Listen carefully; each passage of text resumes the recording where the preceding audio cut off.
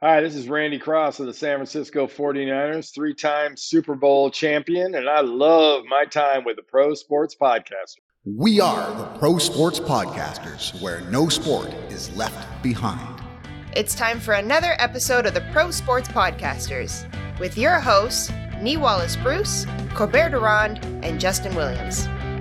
On this podcast, we have guests from all over the world, covering every sport from artistic gymnastics to weightlifting.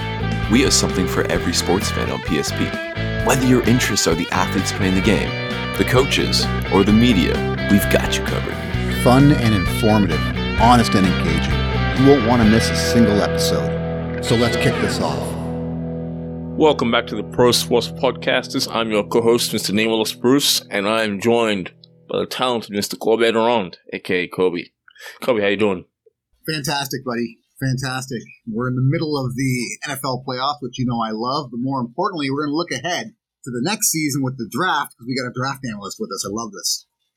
Yeah, I mean, it's never too early to look ahead to the future, and if you're a dynasty degenerate like myself, the game never ends. It's a 12-month institution. So with that in mind, it's time to bring out our guest. He's a very busy man. When he's not looking at the draft, he actually does drills for the National Guard, so we appreciate his service there. It is the one and only Mr. John Vogel. John, how you doing? Good, guys. Thank you. Appreciate you inviting me to come on here and have a good time talking ball. It's always a good time to talk football. So, any opportunity is great, I think, and excited to see what you guys have in store here. So, no doubt about it. And you can find his good work over at NFL Draft Blitz. So definitely check that out, because he is a scout. He's a man in the room. John, are you heading to any of these college events like the Senior Bowl or I forget the name of the other one, but are you heading out to see some of the players in action? Yeah, so I just got back. I did the Tropical Bowl this week in Orlando. It's probably fifth in terms of, the rankings of the slate of the games. My next stop will be the Senior Bowl. So I'm not doing the NFLPA. We've got another guy out there doing that. And the Shrine Bowl goes on the same week that the Senior Bowl is going on. So it's just easier for us to go ahead and say, let's go with I'll do the Senior Bowl. I've done it before. It's like a 5-hour drive for me down there to Mobile. So love that place, love that event. And then I'll hit the Combine in March as well. So there we go. Now, if I'm not mistaken, as of last week, there were 5 quarterbacks in the Senior Bowl. Are we going to see a 6th by the time we get to game time, or maybe not? Yes. So now there was a 6th that accepted. He will not play. He's just strictly there for interviews, and as he's in his recovery, that's Hendon Hooker from Tennessee, just accepted today, this morning. But the guy that they're waiting on right now is Will Levis at Kentucky. Talked to Will when he was at Music City Bowl here in Nashville. He's just kind of waiting right now to see what the feedback is with NFL teams. Do they really want to see him play down there? You don't want to go down there and have a bad week and hurt your stock potentially, because right now he's probably looking like a top 5 pick is where he's projected to go right now. And so I think they're kind of thinking they may play there, they may not. It just kind of depends what the feedback is. The impression that I have is that he has enough on tape already, and going down there's no reason for him to. So I would anticipate someone like Aiden O'Connell being called up, or someone like that, if he decides to decline it here in the last minutes. All right, watch this space. And that top 5 is going to be really interesting to watch, isn't it, Kobe? Big time, because one of the teams involved in the top 5 picks, to me, is the most interesting team this year at the draft, and that's the Seattle Seahawks with what happened this season. How do you see it, John?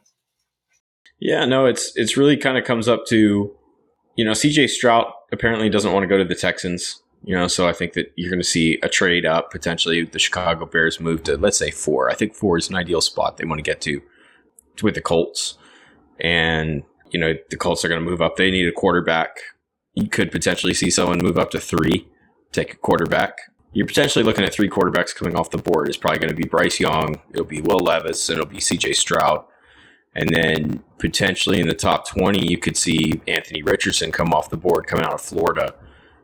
So it's a really interesting week or a year, I should say, for quarterbacks.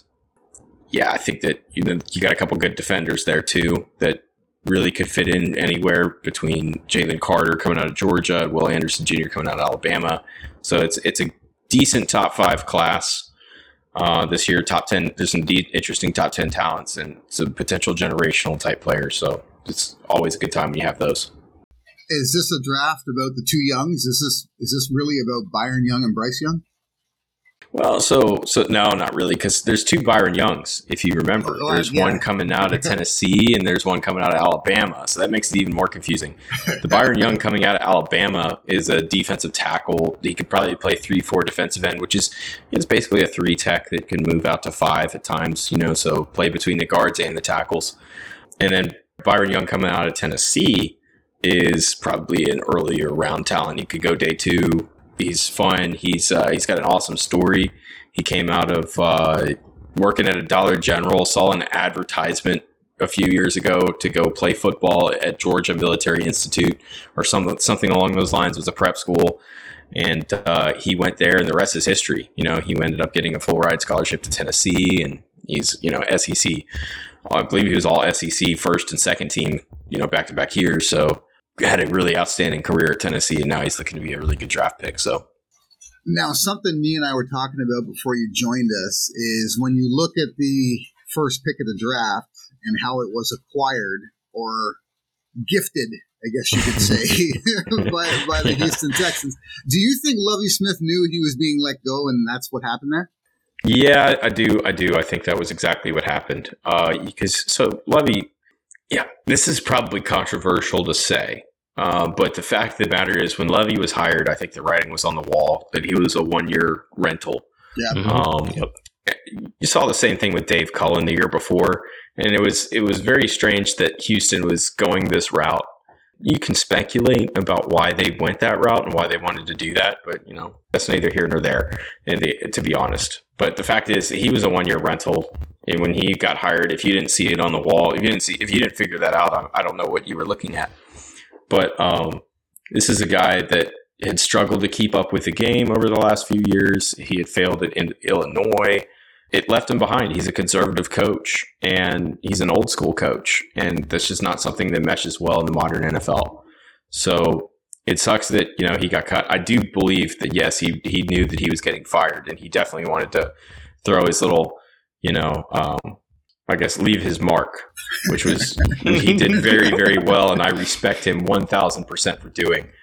He did it in a really great way, and it made that an entertaining Week 18 game that nobody was expecting to be that entertaining. So, yeah, I think Nee and I were actually commenting how we felt bad for him when he got hired, right, Nee? Yeah, because it's kind of like it's a no-win situation. Because if you do well, you're kind of supposed to do well, but that's highly unlikely with the cards he's been dealt. And if you don't do well, that's kind of what we expected. So it's a bit of a hiding to nothing there. It was a weird situation every way you look at it, right? Where, the hire didn't make a lot of sense. They were talking about bringing on Josh McDaniel. If you remember, the longtime backup quarterback, I think he was coaching high school while he was playing his last year in the NFL. Yeah, I remember that. Yeah. They were talking about bringing him on, and then there was a media firestorm that came out of it. And so I think that there was a little bit of that kind of went into it. It was like, well, we better just hire somebody else and not him because he has no experience. We saw the same type of media firestorm, obviously when Jeff Saturday got the job with the Colts as the interim coach, which was a shocker to a lot of people, myself included. I didn't see that one coming at all. But, that's kind of where they felt like they had to go. Whether that was a good intention or bad intention, that's just, I don't know. I wasn't in the facility, so it's kind of hard for me to do anything except speculate. But, that's certainly what it looks like on the outside. Looking in was what they were trying to do. So, Now, one thing you do on the inside is you have your process that I'm sure you go through each year as part of getting ready for the draft and seeing who's likely to make it and who's not going to make it. Correct. Take our listeners through that if you don't mind. So a process, it's always evolving. And it's because the game's always evolving. You have to understand why the NFL is picking the players that they are, why certain guys are being looked at. I mean, just look at the slot receiver. That's a great example of evolution over the last 15 years. 15 years ago, there was no slot receiver. And then there was a guy named Wes Welker who played for the New England Patriots. He's picked up on the waivers off of the Miami Dolphins. He was a failed return man. And Bill Belichick went, oh, if I get this guy matched up on linebackers, he's going to catch 100 balls a year. And that's exactly what happened. And it forced defenses to go to the nickel. And so as the slot receiver evolved, slot receivers started getting bigger and bigger until you eventually get to Chase Claypool. And Claypool, coming out of Notre Dame, was considered a failed prospect because he was too slow to play on the boundary. Well, the Steelers had no intention of playing him on the boundary. They wanted to play him in the slot. And so he starts running routes from the slot and kills it. He catches 10 touchdowns his rookie year. Now everybody wants a big slot. So the game is constantly evolving, and it's based on, different things that different people are doing. It could be schematic based. It's a lot of different factors that kind of kick in. So I really, really like to study that aspect of the game. So that's the first part, is you really spend a lot of the offseason understanding, okay, what are people targeting? Where is this direction going? What are the positions that are kind of switching up this year? Once you kind of get an idea for that, now it's getting into assessing talent. And that's just really, you just want to make sure that you have profiles built on everybody and that you're ready for the season. So, when I'm watching a game, whether I go to a game, whether I'm watching it on TV, whatever that is, I want to make sure that I have all the guys that are potentially NFL people profiled, so that all I have to do is I pull up their profile and I just put it in, I insert my notes. So my document right now is probably, if I had to guess, I'd say 3,000 players deep. It's not something that I don't dismiss a player if he's not draft eligible. I have it all broken down and separated so that I can be tracking those guys as well, those underclassmen that, because you have to be 3 years removed from high school to be eligible for the draft. Mm-hmm. And so there's a lot of those top end freshmen, sophomores that I'm looking at already and already have profiled, and I've started building so that I'm tracking them as soon as they're eligible. But it's just really just looking for traits, looking at body types, looking for different things that work at the next level, understanding where the game's coming from. And then just really, it's just a lot of tape study, rewatching games that you've watched 2 or 3 times, because now you're going back and you're looking at it at another position group. You're looking at it at another aspect that you didn't look at it before. Right? There's so many ways that you watch a football game. There's so many angles to watch it from. And so it's just all about, connecting all the dots and putting everything together to make something, pick up on what a guy can do and what he can't, and create an evaluation based off of that. All right. I love that. Because I'm pretty big into the analysis side of things. So I love to hear it. And I look forward to seeing how it evolves over the next few weeks. Yeah, John, you brought up the emergence of the slot receivers. So I'm wondering, how high do you rank the importance of cornerbacks, true defensive backs outside of safeties now? Yeah, so there's 3 different main groups, I think, in the defensive back area. And you can break them up a little bit farther than that if you want. And so you got corners, you've got rovers, and you've got safeties. And so corners are basically boundary guys. See, where we're going with the game is, these 5'9", 5'8" slot cornerbacks, they're dying. Mm-hmm. And it's just really because there's not much of a place for them in the league anymore, because when you get into a game, it's really all about matchups at the NFL right now. You want to create favorable matchups, and as a defense, you want to take those away. And so that was the whole point of going big in the slot, was that's where you put your undersized corners, your undersized defensive backs was in the slot. And cover these quick, speedy guys. And so that's kind of where they all went to.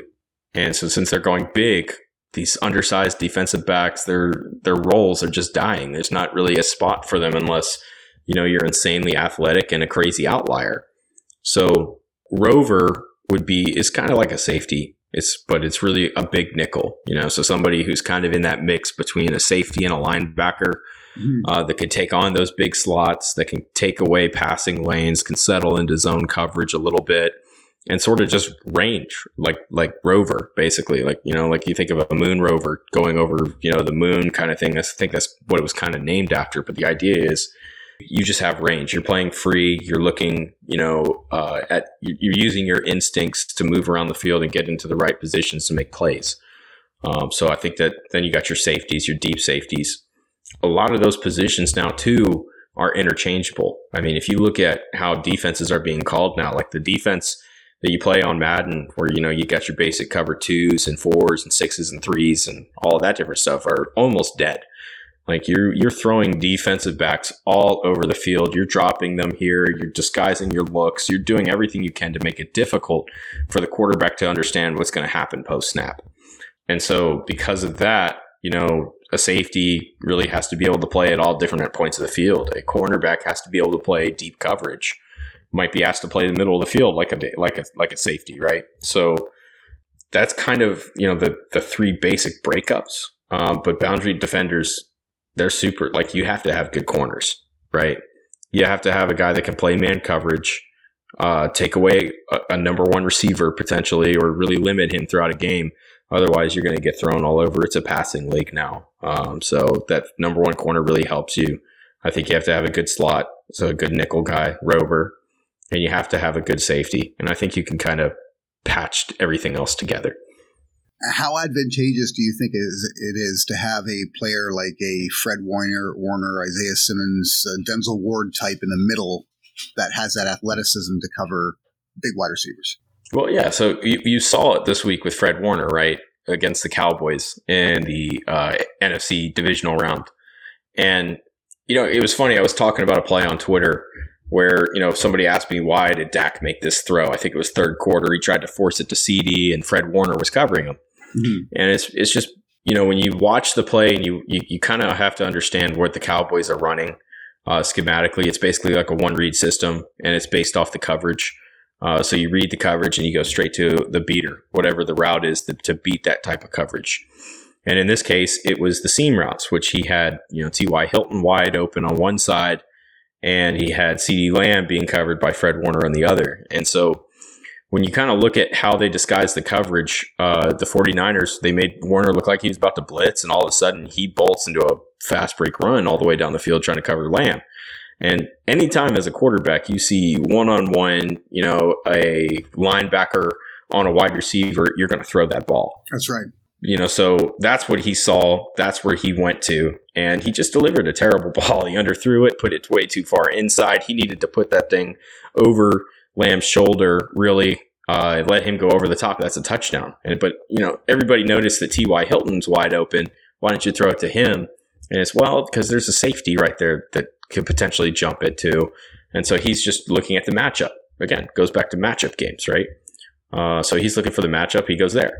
So having a guy like Warner who has the speed to, run down the field, abandon his, and the instinct and the knowledge to abandon his assignment and realize that I have to track this guy and go with him all the way is invaluable.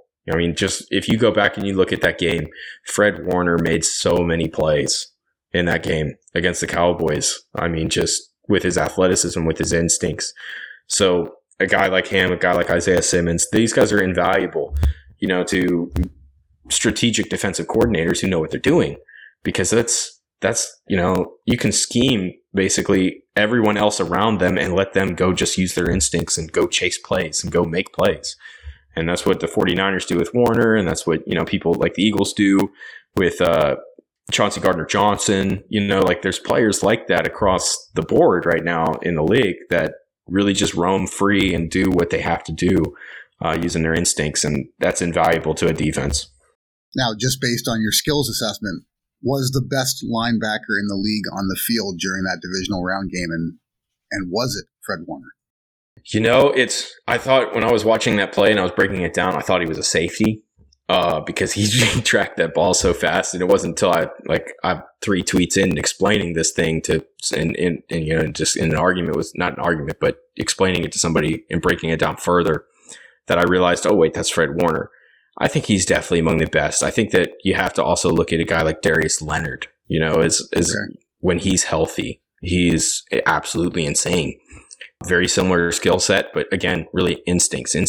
It's hard to pinpoint, who's the best linebacker, who's the best at every position, because there's so many variables and things that you look at. But yeah, I could say that I would say that out of the teams left playing that week, he was the best linebacker on that played the divisional round period. Okay, and before I pass you back to me, who's the highest linebacker on your big board going into the 2023 draft? Okay, so right now the guy that we're kind of looking at is probably going to be Alabama linebacker Henry To'oTo'o. This is an interesting. He's a transfer from Tennessee. He played 2 years there, was the leader in tackles, did a really great job, went to Alabama, and continued on being a star. And he's got decent size. He's what you would call a super junior. He's going to be at the Senior Bowl this week, or next week, rather, I should say. Really just instinctive guy. He can play coverage. He can come down and play, hard against the run. And I think that he's probably the top linebacker in this class, just based on his ability. One of the things that's another part of the aspect of understanding where the game's going. You got a lot of teams that are going to half field reads, where you basically have two middle linebackers, and they split the box in half, and they roam that range. And it's because the Mike position is so difficult to find a guy with a skill set that can do it all. And so you break the assignment up into two, and you're already going nickel. So it's basically like having, it has the same type of effect on a defense.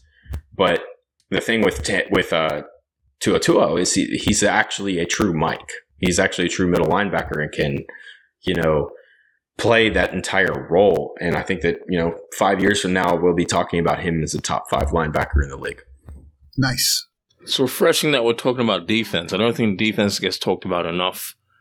Well, most definitely on Twitter, but it's general football chats. I just think it's always like, oh, this quarterback's going to beat this quarterback. Oh, hang on. He's going to get past the other 11 defenders first. But anyway, that aside, you guys were talking about the that coverage by Fred Warner. It's amazing that he can run so close with CeeDee Lamb, a guy that's, running 18 to 20 miles per hour. And this guy's like huge, yet still matching him step for step. Are we seeing the era of the positionless defender, John, in your opinion? Yeah, no, I think everybody's kind of running toward that. I mean, look at Micah Parsons, right? Now, is Micah settling into a position? Yes, because he's such a valuable edge rusher, a guy that you bring to come after the quarterback. It's really hard to put him anywhere else. But when he was coming out of college, there was a lot of debate about where he would fit best. A lot of people forget that because he's had such a successful career at this point. But, Micah, he's a great example of a positionalist guy. You can put him literally anywhere on the field. If you're having issues, defending, I think honestly, if you look at how they played the Philadelphia Eagles, the Dallas Cowboys were one of the teams that played them the best this year. And it was really being able to move Micah wherever they had to slow down the offense. The Eagles have been able to do whatever they want. You stop the run, they throw over you. And if you stop the pass, they run all over you. And so being able to move Micah around into those different positions really helps limit that offense and will force some turnovers and different things that, you don't normally see. So I think that helped them a lot. But no, positionless defenders we're kind of getting to that point where, I talked about the coverage, how all the defensive backs are expected to have a lot of similarities to what they can do despite playing different positions. You see that with linebackers now. Linebackers a lot of times are just big, oversized safeties, essentially, that don't run as fast. I think that we're definitely getting to that point, and it's really because it's a passing league. We're going closer and closer, ever closer to 7-on-7 type football, and that's just, that sometimes, again, the game changes, it evolves. That's where we're evolving to. Mm-hmm. Are you ready to stay fit this winter? Get off the couch with Kettlebell Kickboxing Canada. Sign up now to their mobility and movement program. Use the code PSP15 to get 15% off the one-time purchase of the program. Then it's yours forever. No additional subscriptions or fees. The program is available worldwide. Now, back to the show. So my question is this, because, Kobe and I are a little bit older. We grew up with the 4-3, the 3-4 base defense. Can we even use those terms anymore, or is it more about man and cover? You can, But I think, honestly, it's more about counting how many down defenders you have. Because most teams are using 4 right now, 4-man fronts. The reason that you use a 4-man front is because if you have 2 effective interior defenders, so defensive tackles, you're going to take 3 blocks off with those 2 players. In theory, that gets you one-on-ones with the offensive tackles for your edge rushers. Mm-hmm. If you have guys that are just outstanding and are really good, those 2 guys on the inside are going to get 4 blocks. So they'll both demand doubles, and you get a one-on-one with your edge rusher matched up with a tight end. So you see all these guys on Twitter, these analysts. Not saying names, Dan Orlovsky, go get up on there and say something like, hey, stop matching tight ends one-on-one with edge rushers. And it's like, no, there's not much you can do about it in that situation, because now you're going to get interior pressure. And as a quarterback, as an offensive line, you are taught. It's the worst thing. Yeah. Right. It is. It's as a quarterback, it's so hard to step through interior pressure. So it's just better to hope that the tight end's going to hold off the edge rusher long enough to let the quarterback step up and make a throw as you contain the interior. That's the one that's, it's people not understanding sometimes how the game's changing and understanding what's going on in the field in real time. But that's what everybody's trying to do for the most part. You still have a few teams that run 3-man fronts. Philadelphia's done that a lot this year at times, where they'll run 4 a lot, but they'll also run 3 and then put Hassan Reddick up there and use him as a 4th rusher. Reddick's kind of played that positionalist role this year, where he's playing some linebacker, playing some edge rusher. He's had a phenomenal year. But that's, again, going back to the original point there, can you really use it? Yeah, you could probably still, but I think it's better used. It's more accurate to say 4-man front, 3-man front, as opposed to base 4-3, base 3-4, because nobody really uses your base anymore. Your base is a nickel. Awesome. I appreciate that. And I look forward to seeing the football heads adjust maybe to that.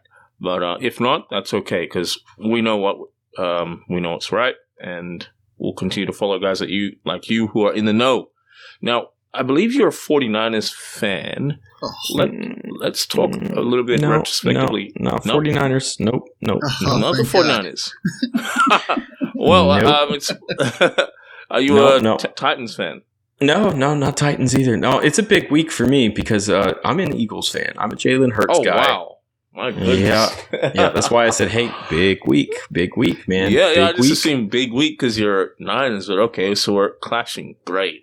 Correct. Well, one of us will be happy, but in any case, that aside, did you see what we're seeing with the Brock Lobster, with the hunt for Brocktober? Did you see any of that coming in your analysis?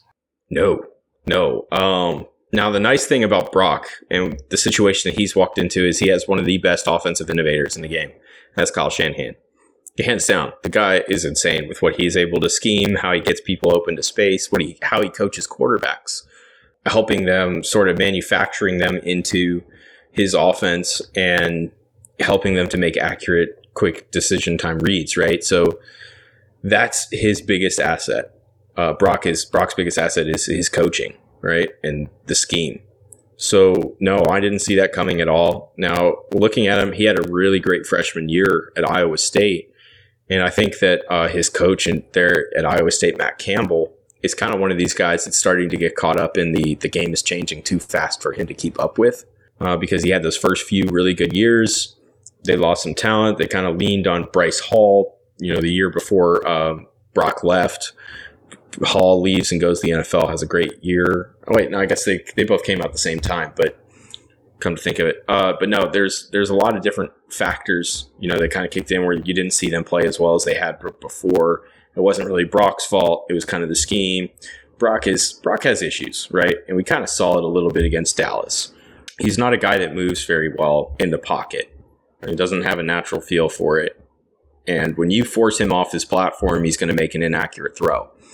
When he has just enough time to stand in there, take a hit, and make a throw off before he does so, he's insane. And I think that's been the biggest change in his game from when he was at Iowa State to now. It's just understanding the offense, having the faith and confidence in his skill players to be there where the ball is supposed to be, and getting through that play. Okay. Well, I guess there's hope. There's hope for the future, regardless of what happens in the championship game. Yeah, staying on that vein, how do you explain Trey Lance then? So Lance was one of those guys I wasn't very keen on coming out. You're with me on that one. No, I think I had it was like a second to third round grade on him when he came out, and he was the 5th quarterback in the class. I think I had Zach Wilson just a little bit ahead of him. And it's just because when you look at the North Dakota State offense, it's a 1-2 read system. They're running 1-2 routes. It's a very heavy run. They leaned on his legs a lot. And so I thought that there was a lot of work to do with Lance as a passer. He has a good arm. He's a pretty good athlete. I don't see the elite traits. I just don't think that he has, calling cards. So when things go bad, he's got elite traits that he can lean on. And so that's kind of my issue with Lance. Now, do you replace him with Purdy at this point? I don't think so. I think that you're going to go. You know that you have a very capable backup now in Purdy who can complete a run for you potentially. But he's really just a spot starter. He can come in for a few games. You can do a bunch of different things with him. He's going to be effective doing it. So you're comfortable with him now being the backup for the next few years. Lance, on the other hand, we don't have enough tape to really understand what he's going to be and what he's going to do. We have a terrible, soppy game against the Chicago Bears where the weather's terrible. We had a pretty good preseason. We had a pretty good, week 2 before he gets hurt. And it's just, there's no real indicator of what we can really tell about him. So I think you're comfortable letting Garoppolo walk at this point, and that's helpful in terms of building a roster. But no, you're not going to move Lance. You're going to hang on to him. Purdy's is proven what he is, a very capable backup, potentially a low end starter in the right system, and you're going to roll. You're going to run with Lance next year for sure. Okay, so when you're looking at these top ranked quarterbacks coming out of college now, and they're getting drafted, in the first few picks, generally to poor situations outside of a generational talent like an Andrew Luck or Trevor Lawrence. What chance do they really have of showing enough to progress in the league now? Coaching, scheme, fit, all that really factors into it. We'll go through the 2021 class and just kind of point out outside of Lawrence. Lawrence obviously was a generational prospect. Zach Wilson, was he a guy? Well, he had a really nice arm and he was kind of a playmaker. And so you had all of that. You go to a situation where you're going to a defensive coach, brand new first year. You're the second overall pick, so you're expected to start right away. You have some risk with your offensive coordinator over your first couple of years. I think the jury's still out on Wilson at this point. Lance, we just talked about. Yeah. Mac Jones went to the absolute perfect place he possibly could have gone. I said, please don't let this happen. Don't let him go to the Patriots. He'll be freaking Tom Brady for the next, 10 years. Bill Belichick won't retire. Maybe that's not entirely accurate, but in terms of fit, that was perfect for Mac. And that's why I think he had initial success. Yeah, plug and play. You're right. Yeah, he was one of those guys that was ready to just step in there and go. And then Fields, right? Fields goes to Chicago. That's a mess. That's been a mess. You get your head coach fired in the first year. Not your fault as a quarterback. It seemed like he was against picking a quarterback there. He wanted a veteran. He probably wanted to keep Mitch, and Mitch didn't want to stay. So, you entered a really unstable situation, and you've shown flashes. Like, Fields has a great arm. Fields is an excellent athlete. He's got 2 elite traits. So he's got a chance if you can develop the rest of them. It does come back to situation, where a guy's at. We even saw it with Lawrence, right? Lawrence is paired up with Urban Meyer. That was a great idea. The football gods blessed us with that one. Yeah. And just what are you supposed to do? Like, as a quarterback, as you're trying to develop to a new speed, a new level of the game, and you've got this guy that's never developed a quarterback in his life coaching you and also trying to run it like it's Ohio State, and it's not. So there are all kinds of issues with that. You see what happens when he gets around a good coach. So it's really people don't realize it as much. Football and quarterbacks and scout and all that different stuff really comes down to relationships and pairing. How well are you going to pair guys to coaches, to schemes? How well is that going to, it's like a marriage, right? How well is that going to work out together? So you have a really good chance if you can get a really good pairing. If you don't have a really good pairing, you've got a pretty good chance you're going to fail and may flunk out of the league. Yeah, I mean, if you look at that 2021 class, there was all this talk of, the 49ers wanting to move up and grab a quarterback, and that Shanahan kind of liked Trey Lance. And I was like, you got to be kidding me. No way. No, it's not going to happen. And then they went ahead and they took Trey Lance. And I thought they gave up way too much to move up to get the third pick quarterback. And they could have sat where they are and maybe got Fields. Who knows? But it just seemed odd to me. But I thought, you know what? At least he has a chance because he's going to a decent program. Yeah, no, and that's the thing is that scheme is so well coordinated for quarterbacks to step into and run. It's so quarterback friendly. And, that's the thing. A lot of people, they get so caught up in their scheme and so caught up in, what I want to be able to do with the football and what I want to do on offense or defense or whatever, that they start trying to take square pegs and fit them into round holes. Yeah. And, seeing, it's not working. Why isn't this working? My scheme, it's foolproof, blah, blah, blah, blah, blah. No, coaching is about marrying your talent to your scheme, adjusting it so that you can take the talent that you have and bring it to the scheme, and adjusting as needed. You don't adjust the player. It's like, there's a guy I talked to today coming out of UNLV, back when he was 280 pounds and a 3-tech defensive tackle. This is a guy that was hit almost 21 miles an hour on the GPS. What did they do with him? They went, oh, well, we want you to play 1-tech, so put on 40 pounds. And then you watch the tape and now he can't move. And you're going, what happened? It's the coach tried to change the player to fit the scheme instead of changing the scheme to fit his players. So that's what a lot of coaches make mistakes doing. And that's why, again, it goes back to fit. Do you fit the coach? Do you guys mesh well? How well does the relationship work, both with each other, as in a professional business relationship, or a scheme? Like, how well does he fit? How well do you change and adjust the scheme to fit his skill set?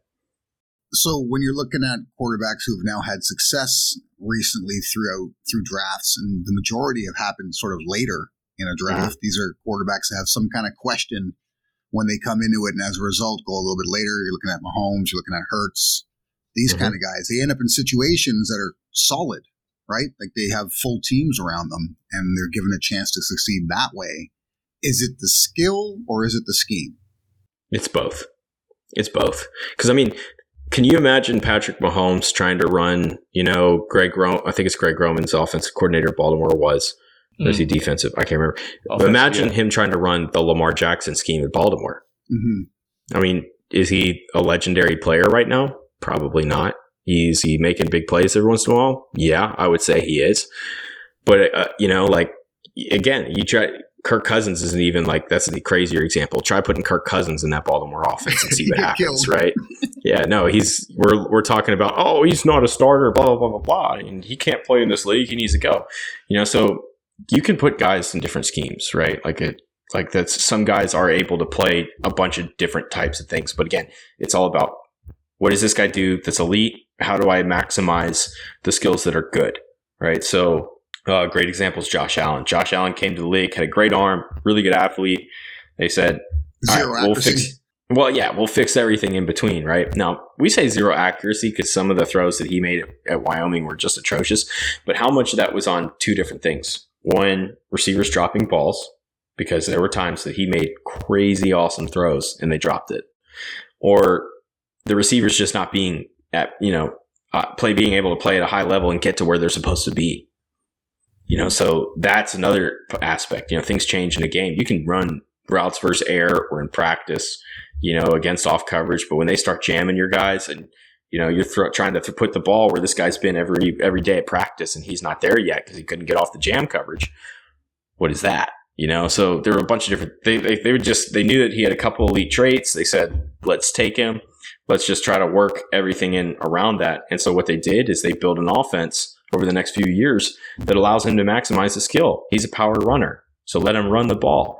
Let him stretch the field vertically. Let him take chances and throw into tight windows. He's going to hit a lot of them, and that's what you see. Does it create turnovers? Yeah, and it does sometimes, unfortunately. But you also see that Thanksgiving game, for example, against Detroit, that throw to Stephon Diggs in the last few seconds as they're getting ready to, score and win the game.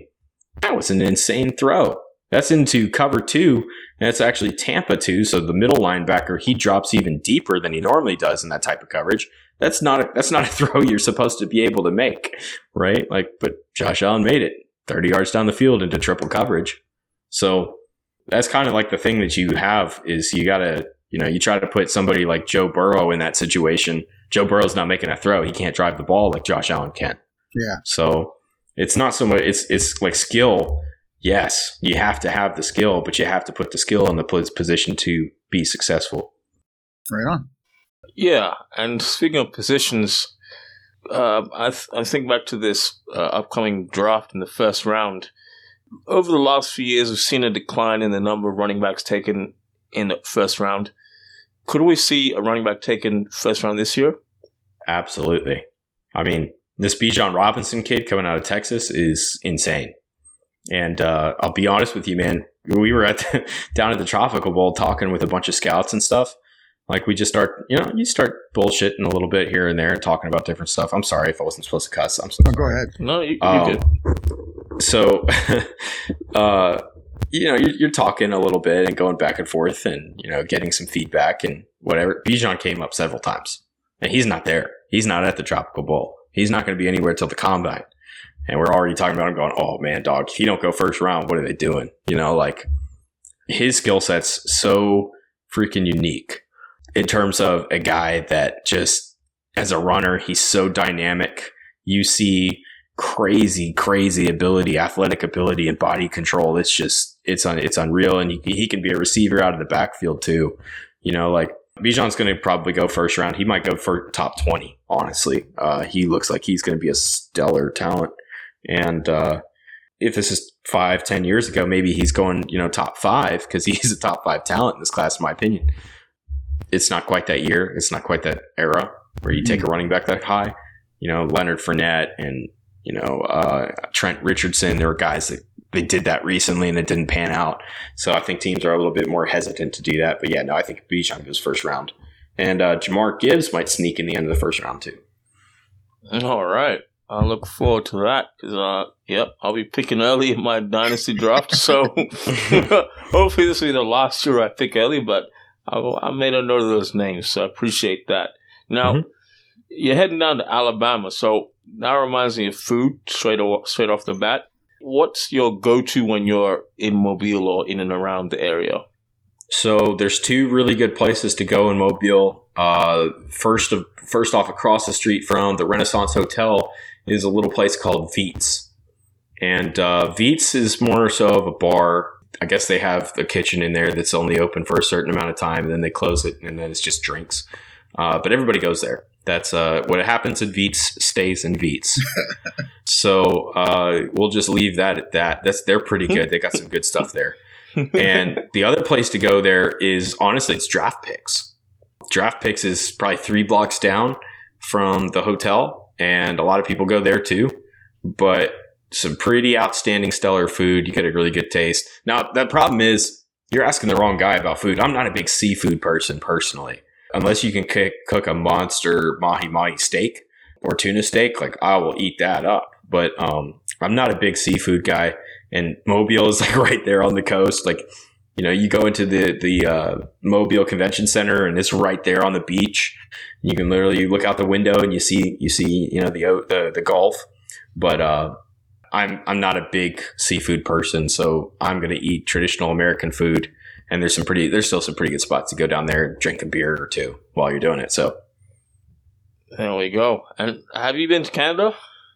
No, never been to Canada, believe it or not. The closest I've been to Canada was Massachusetts. I stopped there on the way to, I think we were going to Kuwait for about 2 hours. That's closest I've been to Canada.